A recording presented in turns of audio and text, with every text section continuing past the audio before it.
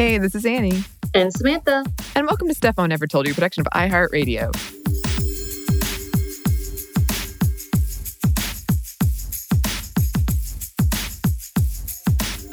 Hello, Annie. How are you today? I'm good. As you know, I suspect that someone has put a minor curse on me, like a minor one. Minor. And I'm hoping it will wear off soon. Because I've had a lot of mishaps within this past 24 hours. Oh, no. Yes. Yeah, the cold shower would be a bad one. Yes, I had to take a cold shower, everyone, because I got toothpaste in my hair, which if that's never happened to you, it's a nightmare. It's a nightmare of minor proportions, which is why I say minor curse. That's true. And speaking of cold showers, we know a lot of people are going through some things in the winter storm and governments not being prepared or senators leaving the country to go to a cool beach, apparently, whatever. But we are thinking of you guys and hoping that you are maintaining. I feel like that's the best way we could put it. I feel like that's the theme of the last 2 years. Yeah. We're existing the best we can and just putting some good vibes out there for everyone. Just an FYI, this is not at all saying that I did something good. I tried to donate to the Austin Mutual Aid Fund through Venmo. Turns out there's several people who are scamming the hell out of it. Wow. Yeah, and just using that name. And I thought I did my due diligence and found the ones that were scammers and used a different one that I saw someone else say this is the right one. It was not. Wow.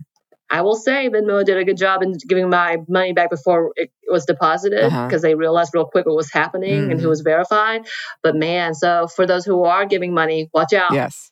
Make sure you're doing your due diligence because it's a really sad, unfortunate time where people are taking advantage of these situations. Right. But yes, we should definitely be supporting our fam out in Texas and those around. And we are thinking of you, hoping y'all are keeping warm. Yeah. But that is not what we're talking about today. We're actually traveling outside of the U.S. and then back to the U.S. because we are talking about Jaha Dukureh, who, by the way, actually now lives in Atlanta, which I was like, wow, cool. But she originally was born in Gambia and moved to the States at 15. But before we go there, we do want to put a quick trigger warning as some of the details of this can be traumatizing because she is actually someone who is working to end female genital mutilation or FGM, which is what we're going to refer to it as throughout this episode, and child marriages or child arranged marriages as well, as she was a victim of both. And so, yes, we want to talk about the amazing work she is doing. But yes, it just again, there is a bit of a trigger warning here because we are going to go into a little bit of detail of what that looks like and maybe some of the trauma that has a correlation to. Yes. So let us dive into this edition of Women Around the World. Yes. Yes. Jaha is a 32-year-old activist who created and is the CEO of the nonprofit organization Safe Hands of Girls. It was created in 2013, and Jaha created the organization to fight FGM and child marriage, which, yes, she has experienced personally. Safe Hands for Girls, or SHFG, is a, quote, woman-led organization dedicated to helping women and girls that have gone through FGM or are at risk of going through the practice. So Jaha Dukureh was born in Gambia in 1989 and had been subjected to FGM as an infant and was later forced to marry at the age of 15, and that's when she moved to the U.S. Dukureh has recounted her experience with being married at such a young age and the effects of FGM in her marriage at that time. She stated that it was like going through the pain of FGM again when he tried to have sex with her, and at this point, she never says the word rape, but obviously I think it needs to show this was not her choice. This marriage was not her choice. So it just needs to be stated here. But she also spoke of the fact that the reopening of her wounds because she went through a type 3, and we're going to talk about what that is exactly, and the pain and just overall trauma of her experience as a whole. And she even speaks of the experience of watching her sister die, who had bled out during her FGM, the sister's FGM. And when Jaha tried to ask what happened and you know, why did this happen? I think she was at the age of 8 when this happened. She was just told that it was her sister's, quote, time to go, which is such a sad and unfortunate moment. The fact that that's how it was seen. Yeah. And I honestly, there's a whole big picture of like being allowed to mourn. Was she allowed to mourn in that way to see? And she, I'm sure, understood at the time how tragic that was. Yes, absolutely. But Unlike so many, Dukureh was determined to escape and fight to stop the traumatic experiences for other girls who may be placed in the same circumstances. At the age of 17, Dukureh moved to Atlanta and started her work as an advocate against the damaging practice of FGM. And she quickly became known for her work and her continued fight against FGM and her fight against arranged marriages, specifically those that had been planned for young people or young women early in age. And after going to school in Georgia for her business administration degree, she created her nonprofit, Safe Hands for Girls. And then she went on to get her master's at the University of Central Florida for nonprofit management. And just to revisit some statistics and definitions, according to the Safe Hands for Girls site, there are an estimated 3 million girls at risk for FGM every year, and most are cut before the age of 15. And it is estimated that more than 200 million girls and women have undergone FGM. And in Gambia, it was performed by those known as circumcisers to girls at infancy and between the ages of 2 to 14, and is often performed without anesthesia using razor blades or knives. Right. And according to the World Health Organization, there are no actual benefits to this practice, but a lot of harm and side effects, which include severe pain, infections, excessive bleeding, healing problems, urinary problems, and like Dukureh's sister, even death.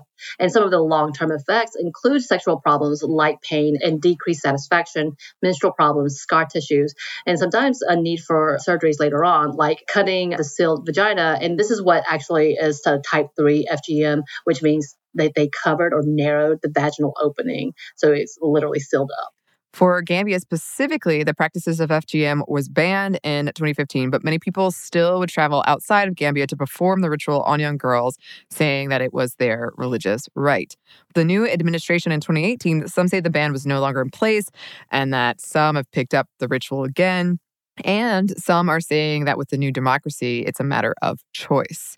But Dukureh's continued fight has been steady. She, with her organization, has been recognized for their hard work and advocacy to end such damaging practices. Right. And just a note here, it's kind of an interesting back and forth because it is, again, still technically banned in Gambia from what I understood. But yeah, it's kind of changed for some of those, I guess, in the old school traditions. They take on the narrative that this is a religious practice and it is a right to keep their femininity intact. Mm-hmm. And again, though, of course, this is really dangerous. And we talked about the fact that there is no health benefits, but it seems to be more on traditions and not to trash any traditions at all, because we understand traditions can be important. It does seem to be at the cost of women and young girls. So that's something that we need to be talking about more and more of. And Dukureh has been recognized for her hard work many times over, between being nominated for the Nobel Peace Prize in 2018, named Time's Most Influential People in 2016. She was given the Eleanor Roosevelt Medal of Honor, and she continues to be a powerhouse in her work to end FGM and child marriages today. She has continued with her work by creating other nonprofits such as the Big Sister Movement, which is a network she formed with other African women to end FGM and child marriages throughout other African countries. And she was appointed as the regional UN Women Ambassador of Africa. Right, and she has been able to prevent more than 1 million girls from having to go through this painful and damaging procedure. And though it's still technically, like we said, illegal in Gambia, they continue to transport young girls to get the procedure outside of that country. And she and her organizations have helped to stop many of the transports from taking the young children. So it's really interesting to see that. And she is pretty big in the, I guess, beauty world? What would we call this? Yeah, the beauty world, Sure. She was named L'Oreal Paris's new international spokesperson in 2020, as well as the fact she was nominated as one of the top 100 beautiful African women, I believe was the title. Mm-hmm. If you look at her Instagram, she was along with some really powerful, amazing women in that list. So it's really interesting to see. And she continues to use her platform for the issue of FGM and child marriage. And it's really interesting to see. So you need to definitely follow her she's on Instagram. I think she's on Twitter, as well as her organization, safehandforgirls.org. Yes, absolutely. Go check that out. We were talking about how she's accomplished so much at her age, and it's just very, very important work that she's doing. Continue to keep an eye on what she accomplishes. And as always, if listeners, if you have any women you think we should highlight for this segment, please send them our way. Also, just wanted to give a heads up. Speaking of beauty, Samantha and I are going to be taking over another podcast called Ridiculous History. You might have heard of it. And we're going to be talking about some really ridiculous beauty regimens from history. So a different type of list. Yeah, very, very different type of list. But that should be coming out soon. So keep your ears out, keep your eyes out for that. And in the meantime, if you would like to contact us, you can. Our email is stuffmediamomstuff@iheartmedia.com. You can also find us on Instagram at Stuff Mom Never Told You or on Twitter at MomStuffPodcast. Thanks as always to our super producer, Christina. Thank you, Christina. And thanks to you for listening. Stuff Mom Never Told You is a production of iHeartRadio. For more podcasts from iHeartRadio, visit the iHeartRadio app, Apple Podcasts, or wherever you listen to your favorite shows.